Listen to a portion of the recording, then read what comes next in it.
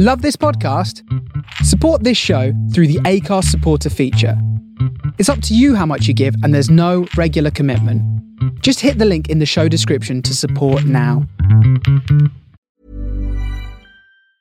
When you're ready to pop the question, the last thing you want to do is second-guess the ring.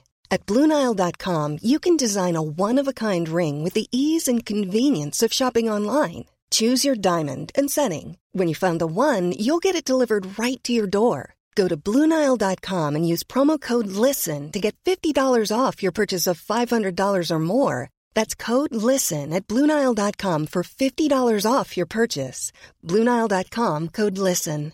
Quality sleep is essential. That's why the Sleep Number Smart Bed is designed for your ever-evolving sleep needs. Need a bed that's firmer or softer on either side? Helps you sleep at a comfortable temperature? Sleep Number Smart Beds let you individualize your comfort, so you sleep better together. J.D. Power ranks Sleep Number number one in customer satisfaction with mattresses purchased in-store. And now, save 40% on the Sleep Number Limited Edition Smart Bed for a limited time. For J.D. Power 2023 award information, visit jdpower.com/awards. Only at Sleep Number stores or sleepnumber.com.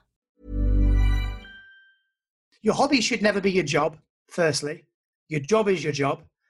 A hobby is something that you do which you only have pleasure from, and you do it for fun, and that's the only reason. It's yours, and that, in my head, it's self-contained there. Hello and welcome back to another episode of Balancing Acts. In this conversation I talk to comedian Tom Horton. Perfect. Hi, this is Steve Whiteley, comedian, actor, filmmaker and writer, all-round ADHD creative. And welcome to my new podcast, Balancing Acts, where I talk to an array of creatives ranging from comedians, actors, directors, all sorts. And we talk about how they find a sense of balance or not between their creative lives and their everyday lives, and how that has an impact on their mental health and beyond. Balancing Acts is made in association with the Comedy Crowd, who support independent comedy creators. They showcase the best new videos on comedycrowdtv.com and across media platforms. They support independent comedy creators and showcase the best new videos, including adult animation, sketch shows, web series, viral hits, and lots more. So if you're a creator, then do check them out.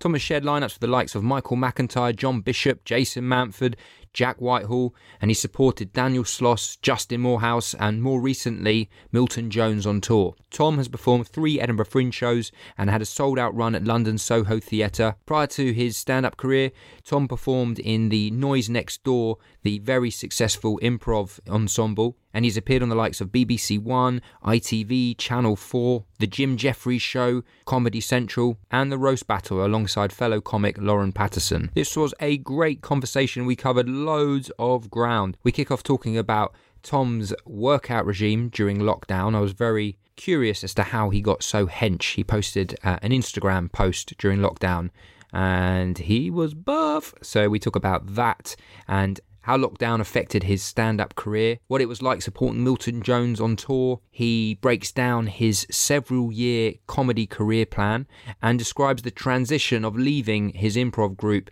and the whole experience of performing as part of an ensemble to then becoming a solo stand-up comedian. Tom explains the benefits of performing improv for 10 years and how that had a positive impact on him as a stand-up comedian. He talks about the pros and cons to touring solo and how that led to panic-induced attacks. We then discuss the strategies Tom used to get himself into a healthier place, both mentally and emotionally. He emphasised the importance of having hobbies where there is no outcome or end goal. You're just doing them purely for the sake of the hobby, the passion of the hobby. There's a little neat saying for you, the passion of the hobby. Put that on a t-shirt, or it's going to become some sort of TV series. Welcome to the passion of the hobby. Anyway, Tom also breaks down how he learned to value life experiences over just purely focusing on his career. He talks about what it was like living in the Tower of London and his relationship with his dad, who comes from a military background, and what his thoughts were on Tom pursuing his comedy career. There is loads here, lots of nuggets of gold. If you are a comedian or aspiring comedian, then this is the episode for you. Remember, if you like this episode or if you like balancing acts in general and you haven't done already, please do rate and review the podcast series on Apple. Subscribe, share it with your friends, all that jazz. It really does help get it out there. Also, just to say, there's a couple of Wi-Fi connection issues in this conversation, but they are few and far between, and it doesn't affect the conversation, the free-flowing nature of the conversation, which is all down to Tom and has nothing to do with me. But yes, I'd like to thank Tom for his patience bearing with me during the connection mishaps. So, without further ado, over to Tom Horton. Perfect.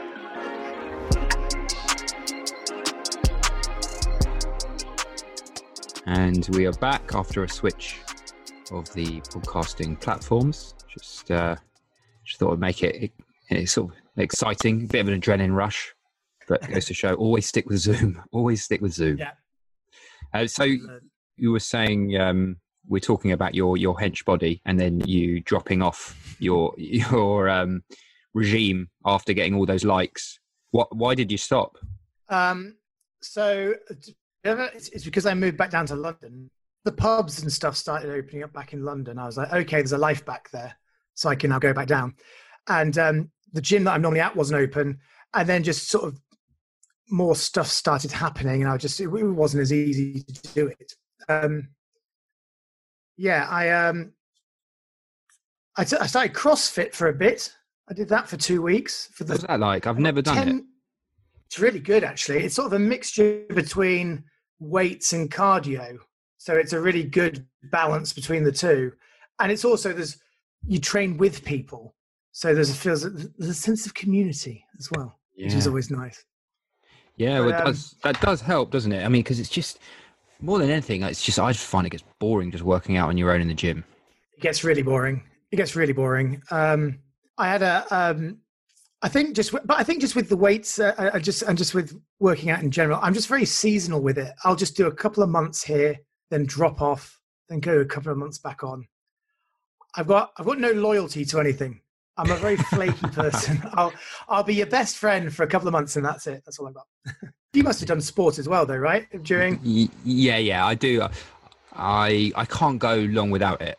I know what you mean though about dropping in and out of things. I tend to get really excited about something for a few months, and I was like, yeah, this is it. I did it with rock climbing. Got all the gear. I love the gear. Love buying the gear. No, and then gear's always good to start yourself off with. Yeah, and then sort of 3 months later, it's looking at you sadly in the corner of a room, just reminding you of your own issues with commitment in general. That's exactly right. So how did you find your lockdown experience? Because just before that happened, you were on tour with Milton Jones, and that seemed to be going really well. And then obviously that's, you can no longer continue that. How did you find that shift?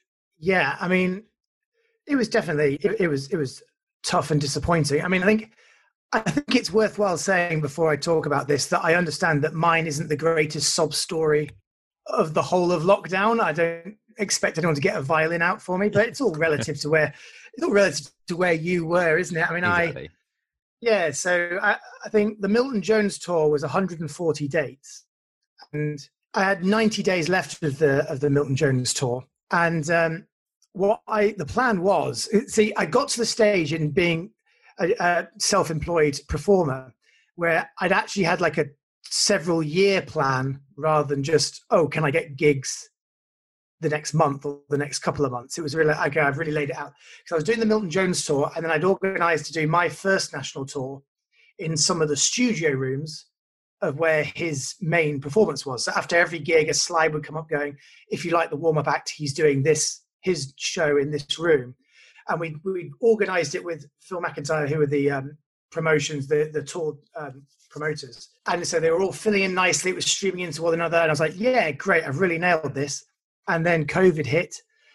And both, his tour and my tour they're not cancelled, but they're rescheduled. So we originally hoped that he would then pick up again in October. That's not going to happen. Then we thought February, that's probably not going to happen. So we're hoping now April So I'm saying it's all put on hold rather than cancelled, but it's still hard when you've had the momentum and you're feeling really good about yourself to now go back to with the Milton tour. I was doing, it was 2,000, 3,000 seaters 5 times a week. Wow. And I'm just not match fit enough to do those rooms anymore. I haven't been on stage in months. Yeah. So I could maybe do some, smaller. I did one smaller gig last week, which was like 70 people, and it felt okay. But to go on stage to 3,000 people, I can't remember my jokes. Yeah. And also, all my material now just seems irrelevant because the whole world is different now. The audience are watching you through a different lens. So I can't come on and just be like, well, so what's this about airplane food? It's like, people, you haven't been on an airplane in months. What are you on about? It doesn't make any sense. So yeah, it's a lot of recalculations having to happen. And I just want to talk about what you're talking about, a plan. You've had sort of a plan of several years. Is that something that you've always done? Have you always planned ahead in terms of your career? And like, if so, how detailed are you when you're putting that plan together? So I think I'd never had a plan as sort of detailed as I'd got to that stage. I think when you first start out doing comedy, you are literally sort of going, right, can I fill up my diary for this month or even this week? When I sign with every agent I've ever signed with, they've always sort of sat me down and go, right, what's your end goal? Where do you see yourself in the future? What do you want to be? So I think it's good to sort of figure out what the overall plan is, where you're heading for. Do you want to have your own sitcom? Do you want to host a chat show? Do you want to be touring? So you want to have those goals. It took me a little while. So my path in comedy was a bit different because I was in a group for 10 years. Noise Next Door, who you may now have seen on Britain's Got Talent. Yeah. I sort of left them, and so the first sort of half a year leading up to Edinburgh, I was just panicking about. So I'd made friends, sort of hanging around with some sort of people who were very, very far on in their careers. But after leaving the Noise, I obviously had to take a massive big step backwards because improvised comedy in a group is very different to solo written comedy as a stand-up. Yeah. So I was sort of pedaling to try and catch up to all my peer group again, whilst not really knowing what to do. So the first start of it was a massive big panic. And then so I really felt like I'd just sort of got to the level where I was. And then COVID hits and everything changes and it's all a shame. So when did you actually leave the Noise Next Door to pursue solo stand-up? I left them. So I just did my third Edinburgh. So I left them 3 years ago. And I left them in sort of January and then quickly wrote my first Edinburgh hour in 7 months. Okay. Well, and what made you decide to leave the world of improv to pursue stand-up? I think I'd had 10 years of it and I was done. I'd enjoyed being in a group, but also when you're in a group, we lived together sort of on the road. We shared hotel rooms wherever we went. We were gigging 7-8 times a week. It was very intense. And obviously every idea you have has to be filtered through 4 other people who we're all really strong characters. I was ready to write my own stuff and just be a bit selfish and just, do my own thing. I think groups it was an amazing experience and I love the boys very much, but it was just time to move on. Was it a hard thing having to let them know that you wanted to leave and everything that came with that? Yeah, it's the hardest thing I've ever had to do probably because we were friends throughout university first. Okay. For 3-4 years. And then did 10 years together inside each other's pockets. And then so you're essentially you're divorced, you're having a divorce. Yeah. But you've got 4 wives. If you imagine. Complicated. And you're essentially you're turning to your 4 best mates for a decade and a half you've been in it together and saying, look, my wants for the future aren't the same as yours anymore. It's a horrible thing to do. Yeah. And it's not the hardest part is it's not a personal thing against them. Of course. It's just people grow apart and people change. And it's horrible for them to hear. It's horrible for you to do. It took me 2 years of sort of realizing that this is what I wanted to do until I finally. And a lot of times I'd be doing stuff without telling them because I was too worried about what they'd think. And Oh, wow. looking back, I wasn't as transparent and honest and open as I should have been.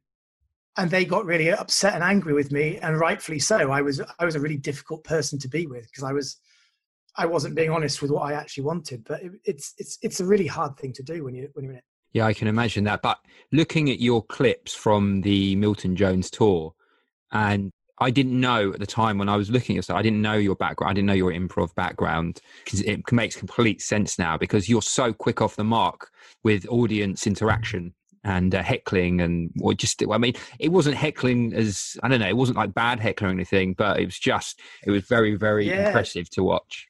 Oh, thank you. Well, that's very kind. I think what improv comedy does really, so there's sort of the way I look at it. I sort of learnt this in some module. I did a master's degree in stand-up comedy. Don't you know? Did you?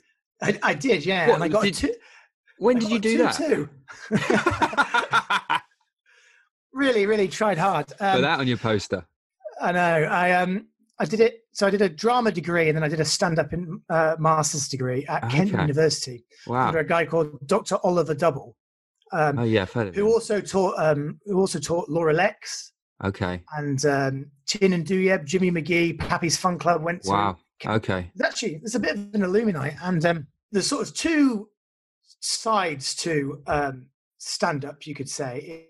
Is the writing and jokes, and there's the performance. So it's all attitude and content. And what lots of stand-ups actually, not the normal way I'd say stand-ups start out is they're better at writing than they are at performing quite often, because they sort of know what they think is funny, but they've not used to being on stage and performing it and living in the moment. Whereas for me, I came from an improv background, which meant that I was really good at the performing side and just being natural on stage, but I couldn't write a joke. I was exactly the same. I'd also come from an improv background and then started doing stand-up as well, so I can fully relate to that. So like the first joke my opening joke when I started out was the whole thing about me being from a military background, my dad being an army officer. But, doubts were raised about me joining the army when he was watching me perform Cats the musical on the stairs. And the thing about that is that's not actually a joke, is it? It's all that is me going, I was a camp kid and my dad was an army officer. Yeah, there's no joke there. It's all performance. It's all, I hope you find me being camp funny. I remember then I get away with that because I perform it, but then I remember doing that at the Comedy Store for my first 5 minutes. And the Comedy Store is somewhere where you need jokes. Like you need to actually have the material to back it up. And I did it, and I got hit with this wall of silence of people going, yeah, okay. And I died on my ass. Devastating. So it was awful. And then I had to then do 5 minutes of prancing around on the stage, pretending to be a cat, to absolute silence. Absolute silence. Did you committed to it? I committed to it. It was awful. And then I got off stage, walked back into that dressing room, and I remember like one of the older comedians came up to me and put a hand on me and went, "Don't worry, mate. They were probably just more dog people." I was like, "Oh, oh, brutal." I mean, very funny, but absolutely brutal. And it's then when I realized, no, you need to have the material to make the progression. Right. So then I learned to write jokes.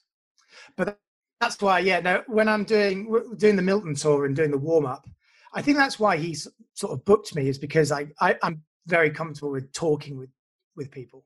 And how have you find that transition from touring, like you said, where you're in each other's pockets, to then having now more of a solitary experience? I mean, you tell me maybe it's different because you're when you were supporting Milton, you were on the road with him. But did you enjoy that more of doing things solo, or being in the company of yourself? Yeah, I mean, I always used to value my solace when I was in the group, and I enjoyed that. But I'll be perfectly honest with you. I found it really hard in some ways. It was very freeing because, if I wanted to stay around after a gig, I could. If I wanted to go back, I could. you can, you're the master of your own, you can make your own choices. But I also, I'd never experienced panic attacks before. And then I actually started experiencing them after leaving the noise when I was on my own, because you suddenly do realize what being alone really means. And what you do have in a group is a bunch of people to share the joy with and to share the bad times with. Whereas when you're a stand-up, if you die, you do die on your own. And also, if you have a great gig, you're there in the room, but then as soon as you leave and turn a corner, you're then on your own, and you're sat in a hotel room with no one interested or bothered. And it's like that, the crash of going from that extreme high being on stage, then going back to complete just no one's interested, no one cares. That really started to affect me. And you have self-doubt, whereas in a group you have that, come on guys, we're all in this together, we're going to do it. Whereas you're only responsible for yourself. So I actually found it really tough. And I had several moments on public transport where I'd have to get off and just walk around and calm myself down, because I was really like, why? I'm going to the middle of nowhere on my own, and who the hell who knows who I am? And I also, for full disclosure, I think in the group you could get a bit drunk or something, and you'd because there's 4 other people on stage, you can sort of, if you're having a bad gig, you can hide behind 4 other people's performances. Whereas when I went solo, I also had this whole level of freedom, which meant I did more in the early stages. I did more drink and drugs than I'd ever done before, but it also meant I was rocking up to gigs and just being out of my brain or not feeling good, and then having these bad gigs and then hating myself for putting myself in this situation. So I found myself in this sort of, eventually I sort of take responsibility and sober up and sort yourself out. But because I had a year, certainly the first year, but probably the last 2 really, where I didn't know who I was, because I hadn't found my voice on stage. So I was quite a sort of worried, slightly lost person. So yeah, I found it very, very difficult. Yeah, I can imagine that, because being very honest, I hope this is what you want. No, this is perfect. You're delivering the gold. You're delivering the gold. But I can imagine that, because it's always a challenge anyway when you're going through that period of trying to figure that stuff out on stage and find your voice. But particularly so, it adds another dimension when you've decided to turn your back on this successful group, and you guys were like super successful, and you had the safety net of performing, and like everything you've described. That's obviously going to play in your mind as well. Have I made the right decision? Am I doing the right thing? Or what the fuck have I done? Absolutely. And it was only when I started doing gigs on my own that I realized how little I actually knew about solo stand-up. And then you also get those times when, because I'd already made friends in the industry, I tried my best to do as many open mic gigs as I possibly could, to just really, do the hard yards, because you can't cheat this game. You've got to do the pub gigs, you've got to travel to the weird places. But I did get some gigs which was just I wasn't ready for. You end up being in front of 300 people, and you've only really got 10 minutes, but you're doing 20, and you're like, ugh. Or I found you end up, because of my improv background, people went, oh, he can MC a lot. And that was a lot of pressure, because then you feel pressure on not just yourself, but you're representing the night and you're trying to set it up for other people. But, improvising in a group, again, is different to improvising as an MC. And so I'd have these times as well where I was rocking up, not really that prepared, maybe having had a couple of beers. And then the MC would go a bit, my MC role, I'd suddenly feel this pressure, and I'd hate some of the situations that I just put myself in. But I was doing it because I was nervous. I was unsure. I was worried, and I wasn't handling it the right way. And I got out of that eventually. But there were some tough times. So how did you get past that? You said you stopped drink. You said you stopped drinking, or you didn't drink as much. You stopped doing as many drugs, and you managed to get past that. But what actually did you do? What strategies did you put in place to sort of level yourself out and get yourself in a calmer state? So there's a few things that I I realized that I should do that would be healthy, or I was doing that wasn't healthy. So I used to smoke a lot of weed, and I used to do it in the writing process. So in improv and stuff, I'd smoke weed if I thought of some ideas for games and stuff, or if I was doing like a routine. I get the premise of the routine, do some bullet points, smoke a joint, and then I'd walk around my house with some headphones on and try and just sort of spitball lines and try and think of toppers while getting high. Because my head was like, oh yeah, smoking weed will put your brain into a different way of thinking, and then you're thinking the way you never thought. I've replaced that now with, instead of smoking weed, I go for a run. And that's way more beneficial, because doing sport, it does the same. It puts your brain in a different way of thinking, because your body's moving and stuff and something, but it doesn't ruin your brain, and it doesn't give you a horrendous sort of fuzzy brain in the morning, and it feels beneficial. You feel like you're improving yourself. And health is just such a valuable thing to have. And then the other thing that I realized is that I didn't have any hobbies. My hobby was comedy or going out and getting drunk. And hobbies are really important, because your hobby should never be your job, firstly. Your job is your job. A hobby is something that you do which you only have pleasure from, and you do it for fun. And that's the only reason. It's yours, and in my head, it's self-contained there. Going out is a very bad hobby, because you just end up hungover or drunk all the time. So things like, I've now got a fantasy card game collection. Okay, well, like Top Trumps. It's not like Top Trumps. No. It's how dare you? It's a bit like Top Trumps, but it's called Magic the Gathering. Okay. And I love it, and it's a fantasy card game collection that I collect. I enjoy sorting it all out and organizing it. Okay. You can arrange your own decks and stuff, and I play it with people on nights, and we'll, rather than go out and get drunk 4 nights a week, maybe a couple of nights a week, I'll go and play board games, or I'll play this game with my friends, I'll go in. I'm playing tennis now. I've started playing cricket. I've joined a touch rugby. I'm joining a touch rugby squad.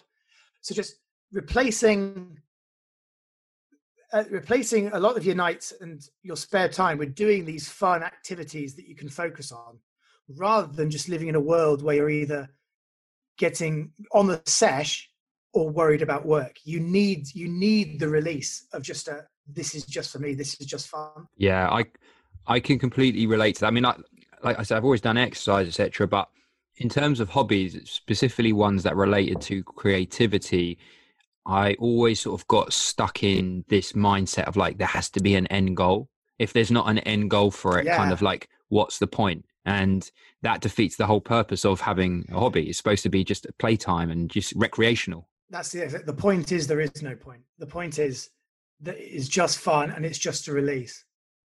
And team sports are obviously, I found that's been very fun. Like, because the one thing I would do with sport is that it would still be me working out on my own or running on my own.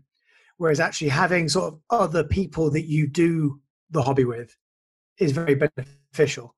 Like having a friendship group that isn't comedians is good. Yeah. Because when it's all comedians, you just talk shop all the time, and you're too immersed in it. Whereas having a bunch of people who couldn't give a shit about comedy, and they're just there to have this other thing, it just means that your life just gets a bit fuller. Yeah. It's just really important. Perfect. Hello, sorry to interrupt in the middle of this insightful conversation, which I'm enjoying, I'm sure, just as much as you are. But I need to give you guys a little reminder. If you like this conversation, this episode, if you like balancing acts in general, then please do subscribe to us, rate and review us, because it makes the world of difference. And the more reviews we get, the more rates we get, the more people can discover the podcast, and we can make it go viral, whatever that means. Okay, back to the chat. So, I mean, it sounds like you've had so many positive, shifts and breakthroughs.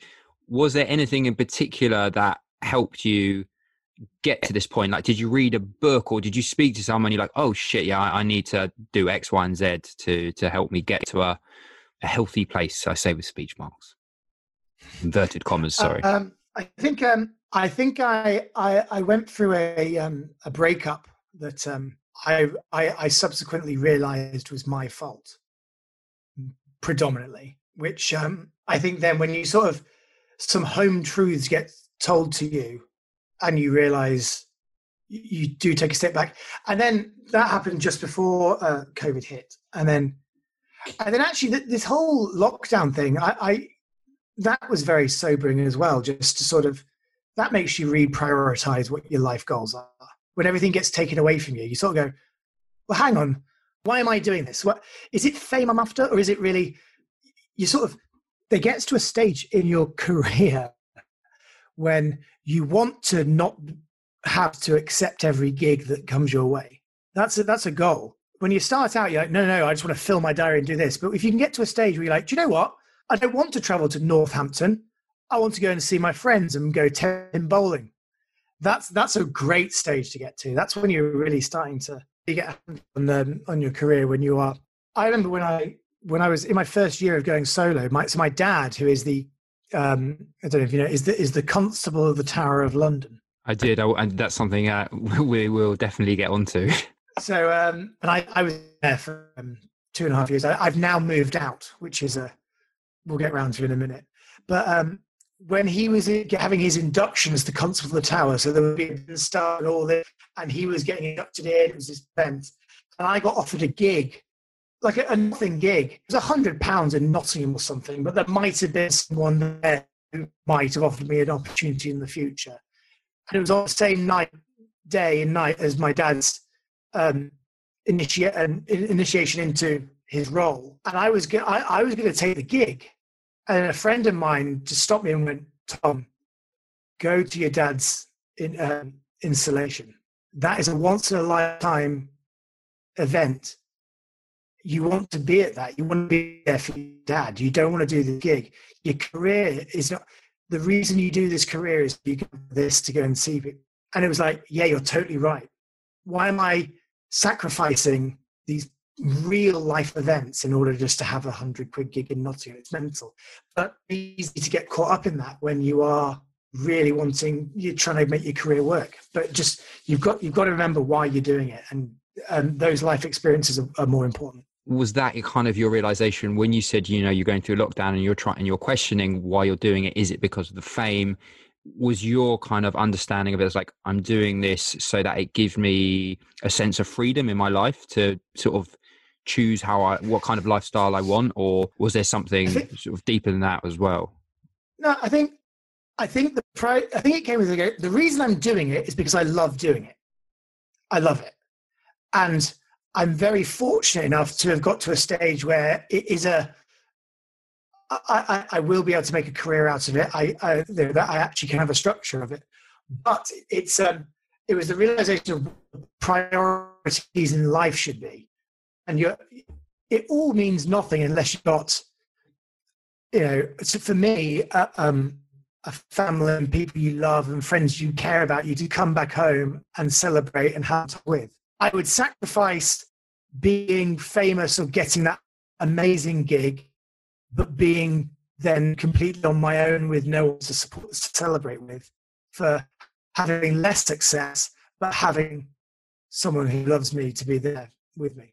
I would do that. Yeah, I can fully relate to that.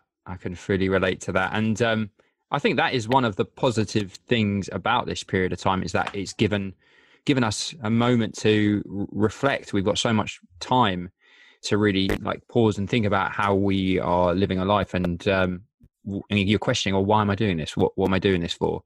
And I think so many people have come out of this with that in mind. Whether people do make those changes, in the long run is another matter. So you mentioned about your dad being, your dad is a former chief of defence, I believe, staff of the British Armed Forces, and is now Constable of the Tower of London. Yes. How was it growing up, having a military dad, or a dad with a military background, and then with you having these performing aspirations?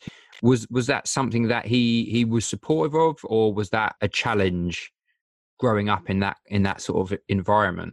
The stereotype people would imagine is this really hard, strict, straight-laced army officer. No son of mine's going to be wearing a tutu and dancing around and doing this. And then me going, but Dad, it's my passion. the truth is that actually he was very, very supportive, and I think he always said that one of the best things he's found about being successful is that he's managed to create a safety net in order to allow his kids to do what they want to do, which is a lovely way of looking at it. I think the issue comes is because parents essentially, I think, their main concern about their kids is that their kids are going to be safe and secure and not fall on hard times. And there's something about being a self-employed clown that obviously strikes terror into my dad, as far as a man who has lived into a hierarchy of, you get paid this amount if you're a major, then you get to this rank and you get this, and you get this rank and you get this. So when I was going solo, it was like, so how much are you going to get a month? And I was like, well, I don't know, because it could be loads one month and not next month. He's like, well, I think you should say to your agent that you want to have 7 corporates a month at £2,000. And I was like, Dad, I can't just say that. That's not how it works. He's like, well, why not? Is she an agent? What do then? It's like, well, so trying to sort of get him to understand how the thing works. But as soon as I started being able to live, by my own means, to finance it, and he saw the structure, and again, that goes into having a set plan rather than just a monthly plan. Now, so my dad, in his opening speech at the House of Lords, he mentioned me being a comedian to the other members of the House of Lords, and he name drops. He's so happy amongst his sort of aristocracy peers to be able to say his son's a comedian, because all their sons work in the city or do all these rat race jobs. He's like, he always says he'll wait at a dinner party, and my mum's business carded the Queen before with my comedy act. That would be quite the corporate gig. Quote, it looks interesting. And now I get beefeaters showing up to my gigs. I get earls, barons, all sorts of weird people. And it's all with my parents. And then now speaking to my dad, so we realized where the link between being an army officer and being a comedian lies. And what it is me and my dad both love public speaking. And being an army officer is essentially standing up in front of a bunch of people and speaking to them and trying to manipulate them and persuade them into feeling a certain way. And that's the same as being a comedian. The difference is he's leading them into battle and I'm trying to make them laugh. But it's public speaking. So now I've spent many nights, me and my dad will come back and we'll sit on the balcony of the Tower of London and have a whiskey each. And he'll be like, oh, I did the gig today to a bunch of people and I absolutely murdered it. I killed it. And he'll talk about his speeches, his gigs, and I'll talk about mine, and we'll exchange. I said this bit which made them understand. I saw the lights clicking. I was like, oh, I did this joke where this is, and we'll just discuss the sort of the dynamics of public speaking together. And it's actually, there's a massive crossover and a lot more similar than we ever thought we were. It's lovely. It's a lovely thing to reconnect. Yeah, it's almost like it's sort of full circle, isn't it? That's really nice. And it's very nice. So what, I'm sure you have been asked this before, but I'm going to ask anyway, what was it like living in the Tower of London? It was an experience that I will never forget. And it was surreal. And well, he's still living there. So he's still got 2 more years there. And I only live like 10 minutes down the road. So I'm still going to have loads of dinner parties and stuff when COVID breezes over. But it was amazing. And of course, because when I left the Noise Next Door to go solo, I wanted to move to London, but I was going to take a financial hit. So the fact that my dad was living in the castle in the middle was like, oh, that's the luckiest situation I could have possibly asked for. Yeah. But then, so it's a historical royal palace. And this is sort of, I know this is a bit of a line, but I was living there for 3 years, but because it was sort of, I wasn't paying rent and it was all very convenient and easy, I was in a bit of arrested development. And my girlfriend at the time, she really didn't like it because it wasn't my own place. It wasn't somewhere where we were always being watched. There were so many rules. You had to cross a moat and 2 battle gates to get in and out of it. And so, yeah, I know, it's insane. So it becomes a bit of a prison. and you realize you're actually, it's not real, and it's all. I'm now that I've moved out and I've got my own place where I can sit in my boxer shorts on my couch and I can walk out of a door and no one tells me when I can and can't come in. I'm actually a lot happier near here, even though I am now paying rent, and I'm sharing with another bloke and we live on top of each other. I'm actually a lot happier because it's mine, it's my own, and I'm living it. And that's come across after 3 years of sort of lying there, and you need to have your own space. Otherwise, I can completely see how Prince Harry left. I can completely see why he just got. I know that I'm comparing myself to Prince Harry, and that's a bit grand. I understand that, but I have a taste of what it's like to live in that sort of. Oh, it looks amazing from the outside, but on the inside, actually, you're not happy. Yeah. So, what does that peer group, who sort of the people that you were associated growing up with in terms of your age, who you correct me if I'm wrong, I imagine are doing sort of, as you described, more of those rat racy type jobs. How do they sort of perceive you in terms of the world? I guess it's they're used to it because you're obviously doing improv for years, but how does that? Yeah, no, they were. They're my lovely bunch of mates who, we went to boarding school from 6 years old together. I lived in boarding houses from 6 to 18, and then they all work for Deloitte and have 6-figure salaries. But they also work. They don't love their work, and they all they're all sort of. It's a classic case of the grass is always greener. Like, they envy me because they see my job as this amazing thing that I love doing, and I do, and I get to travel and meet new people, and it's all fun and it's all laughs and being on stage. But I envy them because they have all got amazing houses and they earn loads of money. But they've had their own problems. They've been caught up in the rat race, and their girlfriends have said they haven't seen them and that they're too sort of dead behind the eyes thinking about what the figures are and stuff. So it's all, I know a lot of them who have taken pay cuts to have less responsibility to now try and spend more time with their wives and try and make families and stuff. And so the older you get, when sort of you realize what the priorities are in life. I think I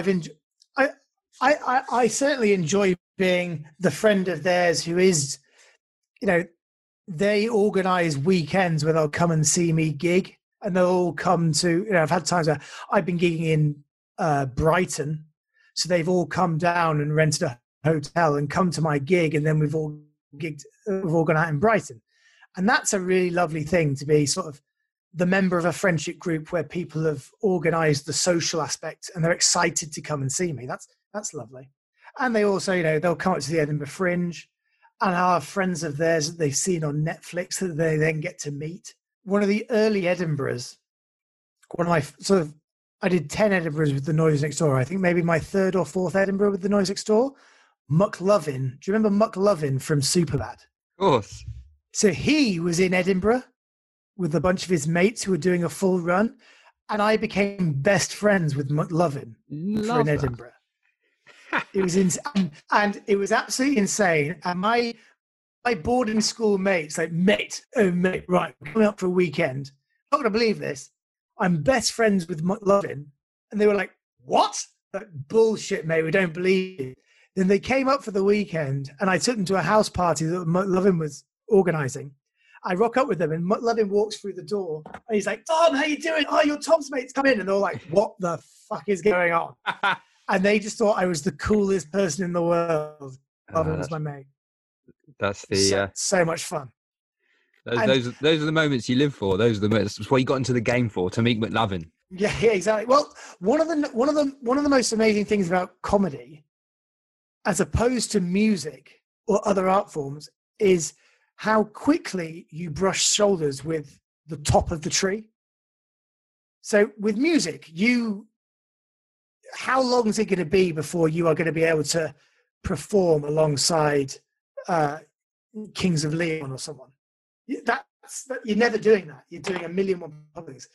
With comedy, you can have your first gig in a pub alongside Russell Howard or Milton Jones. The camaraderie of comedy means that, and the nature of its setup means that the newest acts will be on a bill with the most established acts right from the off, and that will continue to happen. And because of the nature of comedians, you'll talk to them. It's amazing. It's a meritocratic system in that respect. Like, if you're funny, then you'll get opportunities. Mm-hmm. Absolutely. I remember my first full year of doing stand-up, because I had sporadic moments where I stopped and started, but in the first full year I did it, I was asked to do a gig, and I wasn't told who would be on the lineup. They called me just to like check my characters, doing character comedy, and my character's name, and then they sent me the poster. Go, here's the poster, just want to check that you're okay with it. And there was my name, and then above my name was Stuart Lee, and I was opening, you know. It just, like, I couldn't believe it. I could not. It was like, it was mind blowing to me. Wow. Yeah. And how amazing that they asked you, are you okay with this poster? It's like, are you kidding me? That's the coolest thing I've ever seen in my life. It was so casual, the whole thing. But it's exactly what you're saying. It doesn't happen in other art forms. It just doesn't happen. It's an amazingly humble and invaluable experience to be able to, because also the best acts who have got to the big leagues, they always do talk to the people in the dressing room, because I think with stand-ups, more often than not, I think the best dressing rooms and the best people, and the people who last longest in the game, they don't look at it as competing amongst the acts. They look at as a dressing room as, we are against that audience and we are going to do this night. Of course, you'll probably sort of go, right, how did I do, blah, blah, blah, blah. But in general, I think dressing rooms, the best dressing rooms I've been in, the most I've experienced, are ones that it's like, we are going to put on a great night. Yeah, I think that's such a good way of putting it. And I think you become more at peace with yourself if you're thinking more about just your act and how you can be better, and not sort of looking over your shoulder and be like, oh, well, such and such is doing that, or, you know, X, Y, and Z, because that's not what you're supposed to be doing. You know, that's not what it's about. This took me a long while to realize, but and this is such a line from some YouTube video that I've watched sometime, but you really are only competing with yourself. Just compare yourself to who you were before. And that's all that matters, because if you try and compare yourself to other people, you'll go mad, because there'll always be someone doing better, and there'll always be someone getting that job. It's only about, what's your goal, and am I going towards it, and am I furthering myself? And just you and yourself. That's a great bit of advice. And one other thing I wanted to ask you, Tom, is you have obviously decided during this time, obviously because there's a lack of opportunities to perform live, to start doing more online content, and you set up a YouTube channel. How are you finding that experience? I'm finding it rewarding, but also very testing. I taught myself how to edit in lockdown. I bought Final Cut Pro and I bought Logic Pro, and because to be honest, comedy and entertainment in general and content, it was going online anyway. More and more stuff's going online, so I feel like it's sort of a no-brainer to try and start, like you're doing, like a podcast, or start doing online content. I think lockdown really escalated that, and I think if we're going to have another lockdown, I think in general, people are wanting more content. So it's a very different beast, live and online, and I'm still trying to figure it out. But it's giving me something to focus on, which is good. At a time when you're not gigging, trying to sort of better and more and further my understanding of how to do online content and what I'm trying to do with it. That's been really helpful, just to sort of focus on. And now I'm starting to get real momentum with it. You know, you start out, you're doing videos and you're maybe getting a couple of 100 views. And now, you know, then you're getting a couple of 1,000 views, and then you'll have the odd video that gets tens of thousands of views. And it's a build, though. It's a build. It's not an overnight thing. It's going to gradually go up. But I'm really enjoying it. Great. I feel like I could talk to you for hours, but I'm aware of your time. So I'm going to ask you a couple more questions. One question is, have you any books that you've read over the years that have had a big impact on you? Interesting. As far as comedy, I'm assuming, or do you mean just in general? In general, can be anything. Well, of course, when I was studying for my 2-2 stand-up comedy degree, I had to read a great deal of books. Dr. Oliver Double, who is the guy who's my tutor, he's written a lot of books on being a stand-up comedian, a lot of the technicalities of stand-up. I would definitely recommend them. Okay. Can I tell you rather than tell you specific books that I've read, can I tell you my biggest game changer when it came to books? Of course. Is I started listening to audiobooks. Okay.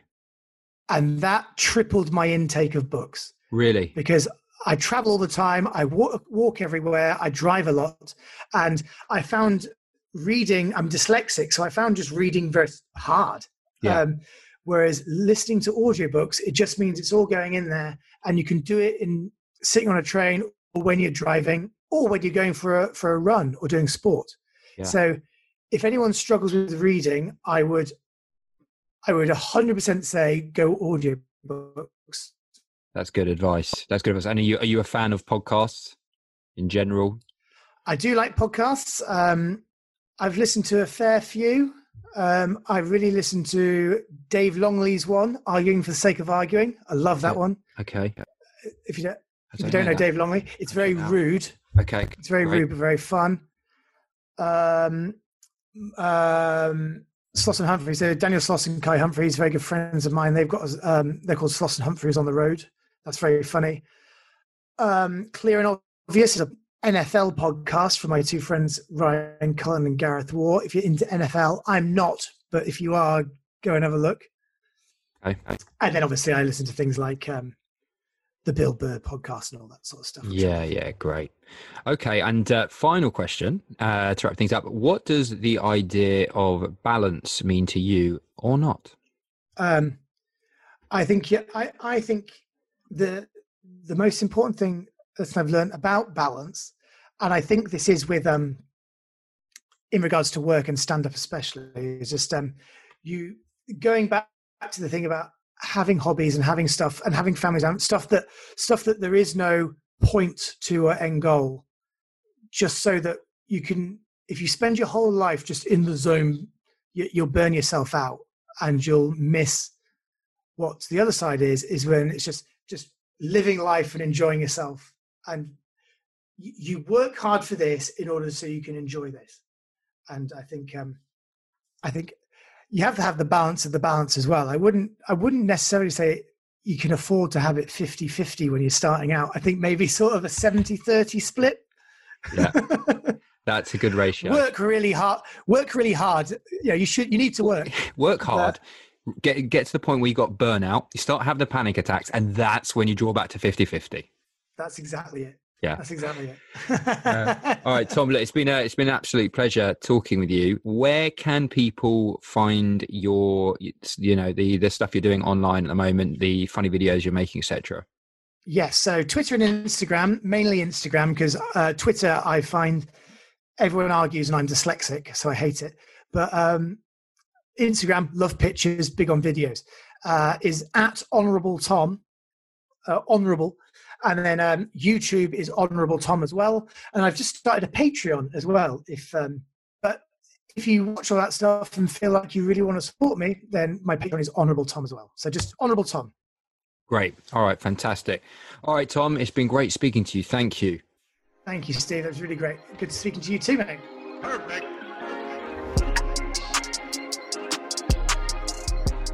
And there we have it, Tom Horton in the metaphorical building via Zoom.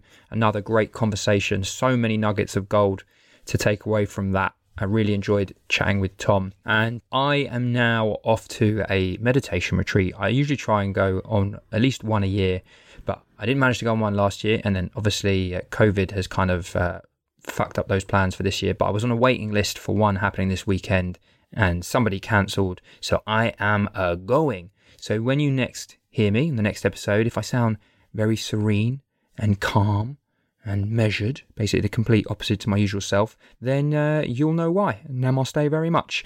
Okay, guys, thanks as always for listening. Be sure to tune in to the next episode. See you later. Balancing Acts is made in association with the Comedy Crowd, who support independent comedy creators. They showcase the best new videos on comedycrowdtv.com and across media platforms. They support independent comedy creators and showcase the best new videos, including adult animation, sketch shows, web series, viral hits, and lots more. So if you're a creator, then do check them out. A lot can happen in the next 3 years. Like a chatbot may be your new best friend. But what won't change? Needing health insurance. United Healthcare Tri-Term Medical Plans are available for these changing times. Underwritten by Golden Rule Insurance Company, they offer budget-friendly, flexible coverage for people who are in between jobs or missed open enrollment. The plans last nearly 3 years in some states, with access to a nationwide network of doctors and hospitals. So for whatever tomorrow brings, United Healthcare Tri-Term Medical Plans may be for you. Learn more at uh1.com. Planning for your next trip? Elevate your travel style with Quince. Quince has all the jet-setting essentials you'll want for your next getaway, like European linen, premium luggage options, buttery soft Italian leather bags, and so much more. And is all priced at 50 to 80% less than similar brands. Plus, Quince only works with factories that use safe and ethical manufacturing practices. Pack your bags with high-quality essentials you'll be wearing for vacations to come with Quince. Go to quince.com/pack for free shipping and 365-day returns. Mom deserves the best, and there's no better place to shop for Mother's Day than Whole Foods Market. They're your destination for unbeatable savings, from premium gifts to show-stopping flowers and irresistible desserts. Start by saving 33% with Prime on all body care and candles. Then get a 15-stem bunch of tulips for just $9.99 each with Prime. Round out Mom's menu with festive rosé, irresistible berry chantilly cake, and more special treats. Come celebrate Mother's Day at Whole Foods Market.